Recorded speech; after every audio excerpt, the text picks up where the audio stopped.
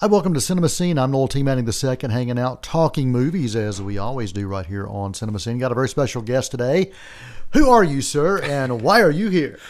Casey Delahanty. I'm the Global Studies Director here at Gardner Webb, and I'm here to talk about a paper that we did coding torture in popular movies. So there you go. So we're going to be talking an academic paper, but it's covering topics relating to films, and you and I have talked a little bit about this before, but we haven't had a chance to talk about this on the air.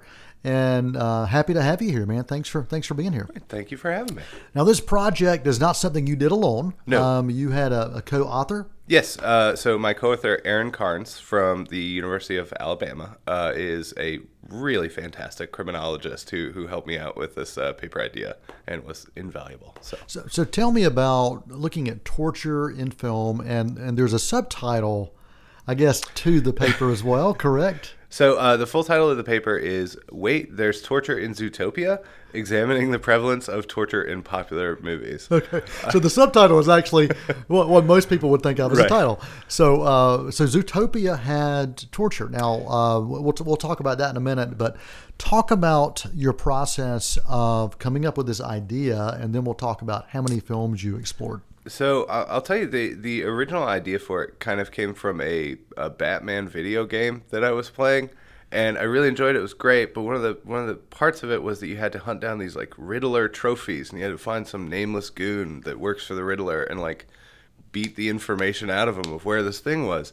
And because it was the last thing I had left to do, I had to just ride around Gotham just like beating up nameless goons, and I had to quit the game because I felt horrible about it psychologically. Right. And I also started thinking about, like, what does this do to our conception of, like, this practice that exists? How do we think about how it works and whether it works and so on and so forth?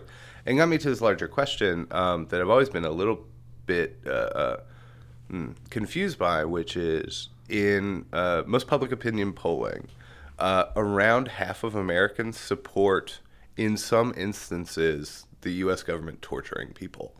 And that's always been kind of perplexing since generally voters don't like human rights abuse. Right. And also, most experts will tell you that to the degree that torture can be useful at gathering, say, information, you get 10 times as much false information or people just telling you what you want to know. Right.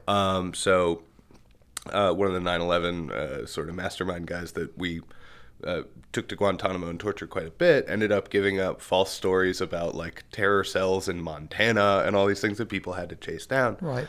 So one of the motivating questions stem from this idea of why do people think that torture is effective or a government policy that we should engage in, given that most experts on it say that it doesn't work. Okay. So I ended up turning to maybe it's because the way we conceive of torture specifically is informed by popular culture more so than like real life policy and practice. So we looked at how is torture portrayed in popular movies generally, because it was like the most containable part of pop culture that I could actually sort of analyze. And generally come to find that yes, movies portray torture is overwhelmingly effective. Okay. But they also sort of give off some conditionality as to when and why torture is acceptable under certain circumstances. And they also sort of tell us a bit about who are the victims of torture. And some of the outlets of that we found pretty fascinating. And when did you begin this actual project on looking at the films? So I think we started coding films. So we looked at the top 20 movies by box office every year from 2008 to 2017. So we had 200 movies in the sample, all of which we watched, and we coded every single instance of torture in that. Now, explain what coding is for those. Sorry about that. So yeah, basically we were trying to form a quantitative description of each scene, right? Like, so we established 33 different variables about each individual scene, whether or not there was a public official involved, or the gender and race of perpetrators and victims, so on and so forth, the type of torture involved, so Okay. whether or not it was instrumental in terms of trying to get information or get somebody to do something, or whether it was more to punish, so on and so forth. But yeah, so we started this project in November of 2017, Okay. I think. Okay. And it took us probably a year and a Yeah. half to watch all the movies, and Wow. another 6 months, 8 months or so, whatever Wow. math is left in that. Yeah, yeah. To write up the paper and get it sent out and everything Yeah. like that. So, what were some of the things that you found surprising? You looked at 200 films, everything from animated films to action films to probably drama. I mean, what were the... So my expectation was that we would, we're used to knowing about torture occurring in sort of the Zero Dark 30 and 24 Right. type Yeah. movies. And one of the things I really wanted to go into was, well, those kinds of movies are such a small slice of the overall pop culture that we kind of like intake. Yeah. That it doesn't give us a good sense of like what is the scope of torture in pop culture generally. Okay. So by kind of dividing up the sample into popular films, Right. So for example, Zero Dark 30, I think in its year was like the 35th most popular film. So that doesn't even show up. Right. So that's actually not even in our data set. The overwhelming majority of our data set is PG-13 movies that tend to be either like superhero movies or the kind of what I call the teen flavor of the month movie of like the Yeah. Twilights and Yep. Hunger Games and Yeah. so on and so forth. Yeah, the dystopian future Right. kinds of things as well. Yeah. And then like a lot of children's animated movies. Yeah. And I was surprised to find out how prevalent torture is in children's animated movies. Okay. But so And it's different kinds of torture, right? yes, Okay. yeah. So it's not as let's say graphic Yeah. or maybe gory in the Right. same way that a torture scene from like an horror movie might be. Yeah. Children's movies are big on dropping people off of things or Okay. threatening to drop Right. people off of Yeah. things. So specifically in the torture scene in Zootopia that we kind of take the title from, which is actually one of Aaron's my co-author's students apparently exclaimed, "Wait, there's torture in Zootopia?" That's a good title. Right, That's a good exactly. title. No, we're taking it. So it is they're trying to find out like the origin of these berries that make animals act like animals. And they find this weasel and they go to this mob boss who says ice him, and he gets Yeah. his polar bear goons to like hold the weasel over this like ice pit that will, we assume, kill the weasel. And there's a lot of just like it's a way to show, I suppose, the direness of the situation and the fraught state that they're being Right. put in without actually having to be very violent. And so the torture that you explored is not just physical; it's mental torture as well. So we started with the UN definition from the Convention Against Torture to define Okay. what torture means. And I will tell you, because we're working in universes that don't actually exist, we ended up having to do a lot of conversation about how exactly are we going to sort of draw lines on Right. what we count as torture versus, say, just violence. Right. Right. So if I can give you like the specific definition, essentially torture for us was intentional pain that is either psychological or physical applied to a specific, unwilling, anthropomorphized being. So if I went to a spelling bee and I couldn't spell the anthropomorphized being, I'd still be okay. So effectively, the victim has to be able to communicate. Gotcha. Right? Okay. Because there was a few scenes in which, like, torture is being applied, but the victim isn't anthropomorphized. Yeah, And so, okay. so there's a scene from one of the SpongeBob movies where they torture a tire, and it's like Right. played for laughs, Yeah. right? Because look at these idiots trying Yeah. to torture information out of a tire. Yeah. But we still had to sort of make a decision on like, this is so that's excluded Gotcha. because a tire's a tire. It doesn't Right. communicate. And not even in SpongeBob. Right, exactly. Right. Although that follows on the heels of a scene where there's a computer that is anthropomorphized Okay. and is itself tortured, and that scene is counted. Okay. So Okay. communication was the Right. real sort of there's a scene in one of the Planet of the Apes movies where it's I think the first Planet of the Apes movies where they're becoming scary ape society. Right. And one of the animal handlers, who's Draco Malfoy in the Harry Potter, like I can't remember the actor's name, but it's the same guy. And all these apes are in the cages, and he takes like a stun gun thing and he applies it to all the cages, and all the apes get shocked. Right. Well, that's before they get the drugs. The apes. Before the apes get the drugs that allow them to like communicate on a human level.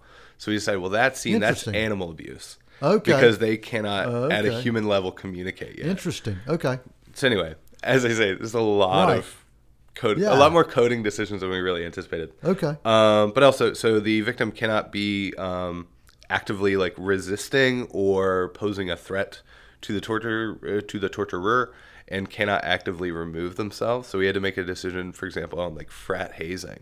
Like, is frat hazing because especially in I think Neighbors, the hazing is played for comedic effect, but like forcing a person to do some of that is like torture. Right. But there's a scene in which one of them says, "This is too much. I can't take this anymore." And not James Franco, the littler Franco. Little Franco. Dave Franco. Yes, Dave Franco. Right. Dave Franco takes him aside. It's okay. I mean, if you can leave if you want to. And this ended up being like, well, I mean, they have the opportunity to voluntarily remove themselves from the situation. Okay. And we also didn't include off-screen torture that is mentioned, but we don't see the results. Gotcha. Right. And so, that ended up being kind of our definition, but it was an interesting process getting there. Yeah, so not just watching them, but also taking the notes or coding all the different things, and then afterwards going, okay, how are we going to classify this? Yes, I am still unwinding my natural tendency that was formed to now every time I see a torture scene, I feel like I need to pause it and like open the computer up. Exactly. But it was very interesting. It ended up being very deliberative, the process. So, for example, like watching Django Unchained took me maybe 5.5 hours. They had the most amount of torture scenes was Django with I think 14. Wow. So we had to code every single variable and write a nice text description of the scene. And this becomes a little problematic because at some points you find that like some of these scenes were not meant to be thought about too much. Right. There's a scene from one of the Transformers movies where a robot chokes another robot on the moon. And there's so many things that don't make sense about that. That like having to think about it. Robots don't have windpipes. Why is he choking them? And they're on the moon anyway. They can't breathe. Like, so you have to check. You have to check it. Check your brain at the door for some of these. Exactly. You have to put yourself within the environment and the world in which you're seeing. Gotcha. But it was really fascinating, and we did see some real overall patterns, both in how effective torture was portrayed. So across all movies, instrumental torture, which is torture meant to extract information or force someone to do something, is effective 72% of the time. Oh, wow. And that's even including people who weren't capable of complying and were tortured anyway. So overall, torture is portrayed as like a pretty effective way to get the thing that you want. In the films, right. Yeah. Second, we also see one of the things we really looked at was we played off a bit of the difference between protagonists and antagonists. And we actually went to Blake Snyder's Save the Cat to integrate how we think about protagonists and antagonists in film.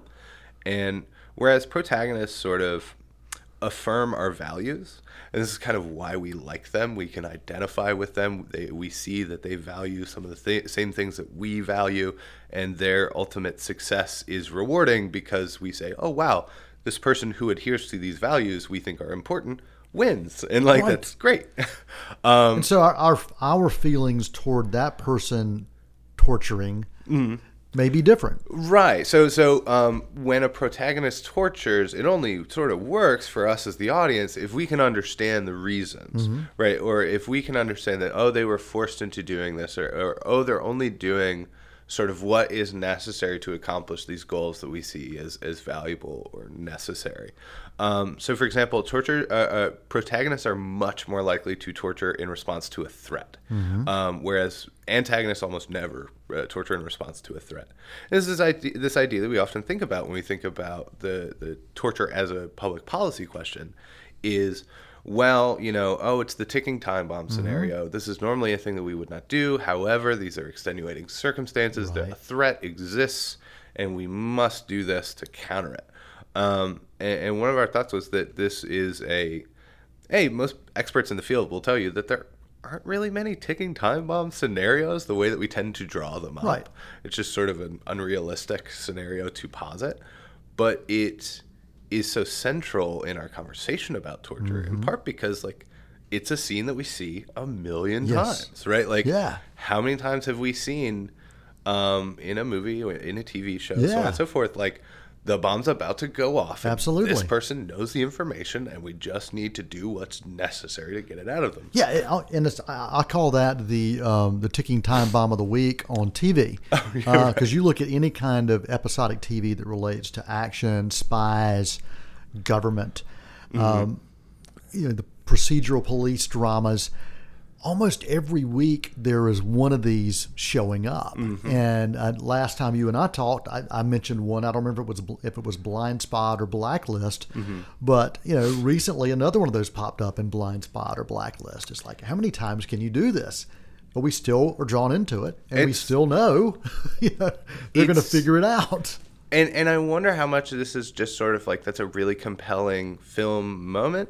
Right, that it just works as a film thing, and maybe this is why we lean on it so much. But I was fascinated. About 60% of the movies that we watched had at least one torture scene. Wow. And that's including all the kids' movies, all the, most of the movies in our sample are not our movies. Right. So I was really fascinated. Yeah. So we didn't have that many just straight G movies in the sample. I think we had 7, but among those we had 9 torture scenes. Wow.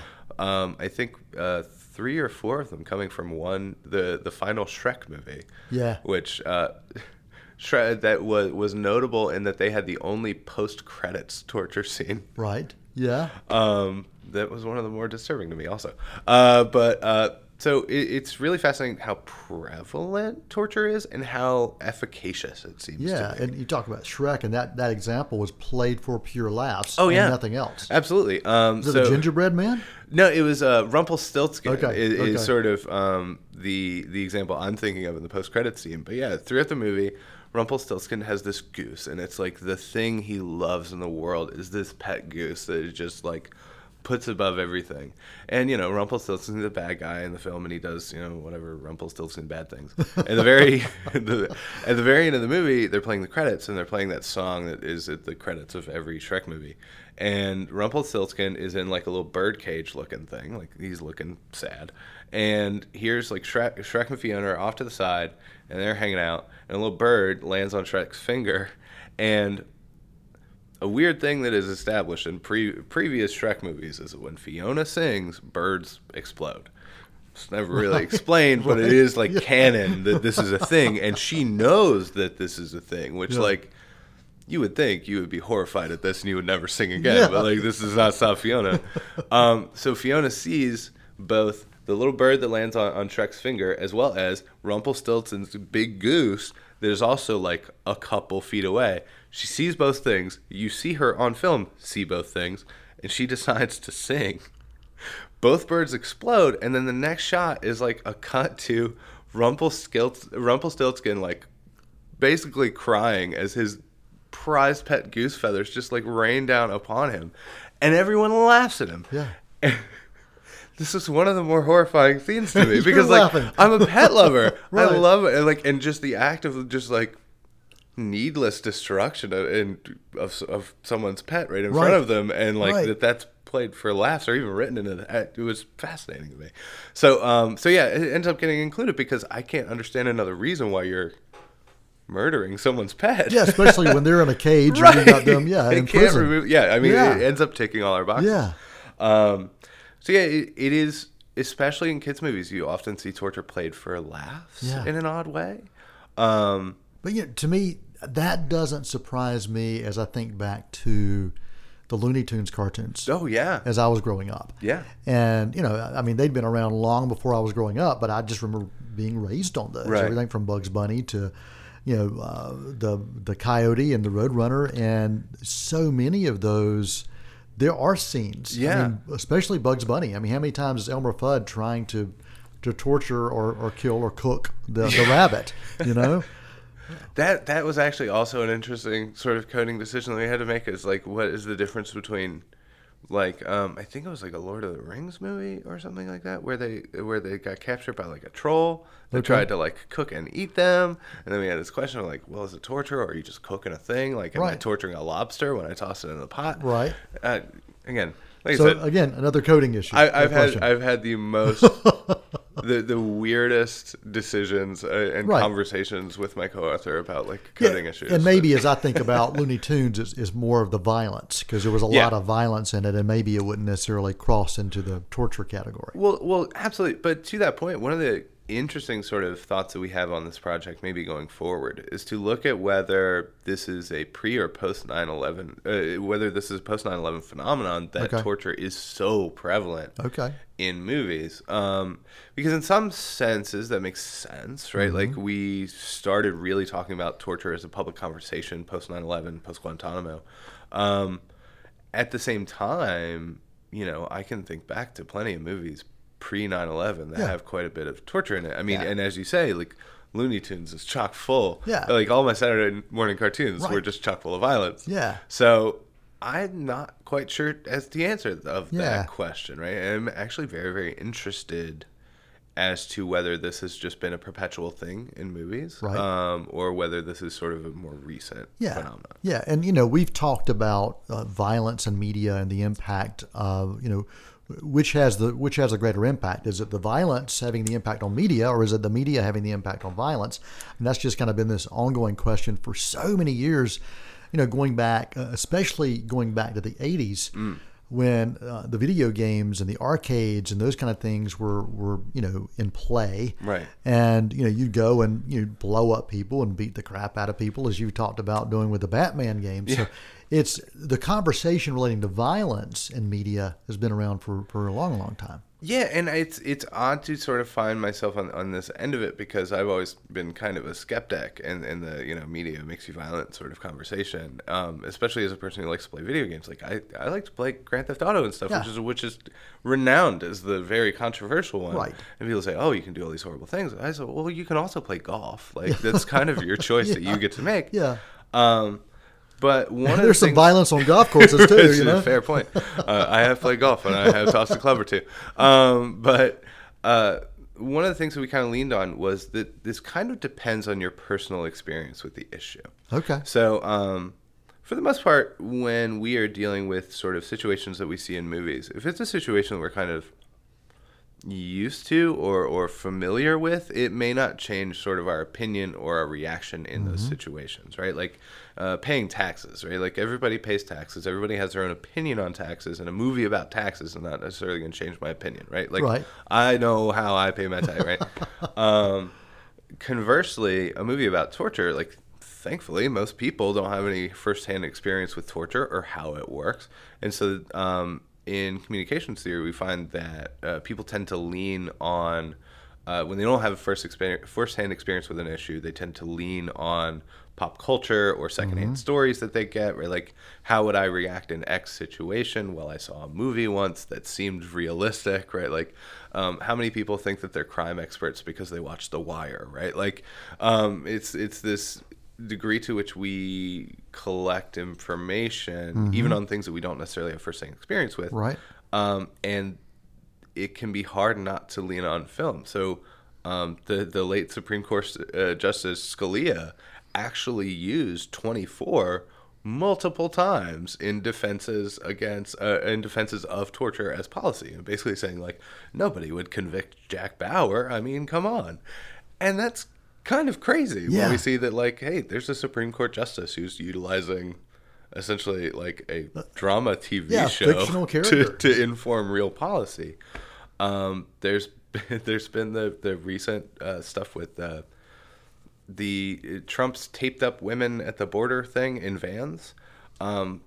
It's been interesting because that doesn't seem to have actually happened in a meaningful like sense of reality, but it is in Sicario too. So that also becomes a question, like, how much are we being informed by reality? How much are we being informed by pop culture? Where's sort of the line between those? Yeah. And when we're taking pop culture as reality, right? Because, well, of course, they're not going to put it in a film or a TV show unless it's happened. Right. That's that seems like it makes sense. And again, especially if you're not thinking too hard about it, right? Like, especially if you don't sit there and code and think about, like, well, robots don't have windpipes.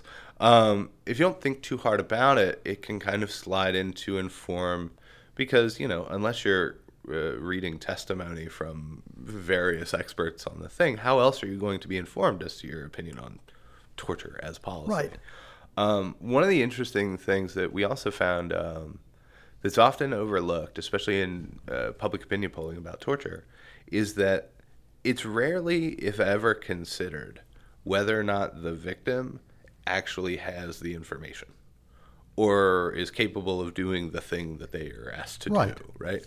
And this is one of the big problems with torture as policy, is because the person who doesn't have the information and the person who doesn't want to tell you the information yet give you the same answer. Right. So how do you sort those out? Yeah. And you end up just sort of torturing perpetually the person who had no information because, well, it's impossible to tell. Yeah.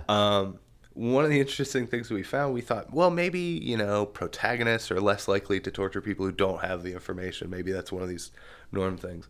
No, 84% of the time, the victim was capable of complying. Like, it's very rare, actually, that that the victim of torture actually isn't capable of complying in that sense. Interesting. Which we found interesting that we don't consider that possibility too much. Yeah. Even more rarely does torture actually like backfire in any meaningful way for the torturer. Mm-hmm. There's one James Bond movie in which he tortures and eventually kills, because the guy doesn't give him information, a victim who turns out to be a fellow British Secret Service, whatever they're called, agent, and, you know, ends up getting some like slight ramifications for it. But by the end of the movie, he's still Bond and it's totally fine. Yeah, and it's okay. Yeah, but I mean, that's pretty much the sum total of ramifications that we have seen for torturers across like 200 movies. Wow. Well, talking about torture in films, 200 films over the course of a 10-year span, the top 200 films, as these were popular films, box office successes as it relates to the money makers. Again, introduce your name and introduce yourself and how people can find out information about you if they want. Casey Delahanty. I'm the Global Studies Director here at Gardner Webb. You are more than welcome to look me up either on my Twitter at Casey Delahanty or my website, CaseyDelahanty.com, or come on down to Gardner Webb. Let's chat. Any final thoughts or comments about this paper that you, and of course, once again, mention your colleague that you worked with as well? Aaron Carnes at University of Alabama. So one of the things that we do want to do going forward, so we're limited in being able to say whether there's causality here, whether or not this is actually changing people's opinions, right? So we're just basically like, this is how movies present torture. So going forward, we're actually going to be doing some experimental work to look at whether or not, like, put people in the lab and see whether or not sort of watching these films actually changes people's opinion. Interesting. On the efficacy of torture. So, as with any good film, you're going to have a sequel. Yes, and so indeed. It's the same way with this paper. Awesome. Well, Casey, thanks for joining us. Really appreciate it. And as always, just fascinating to hear what you're working on. And really, thanks so much. Thanks for having me. And for those out there listening, we appreciate that as well. You can always email us, info@wg.org. And this has been Cinema Scene right here on Gardner Webb University Radio. I'm Noel T. Manning II, Casey Delahanty. Thank you so much. Till next time, that's a wrap.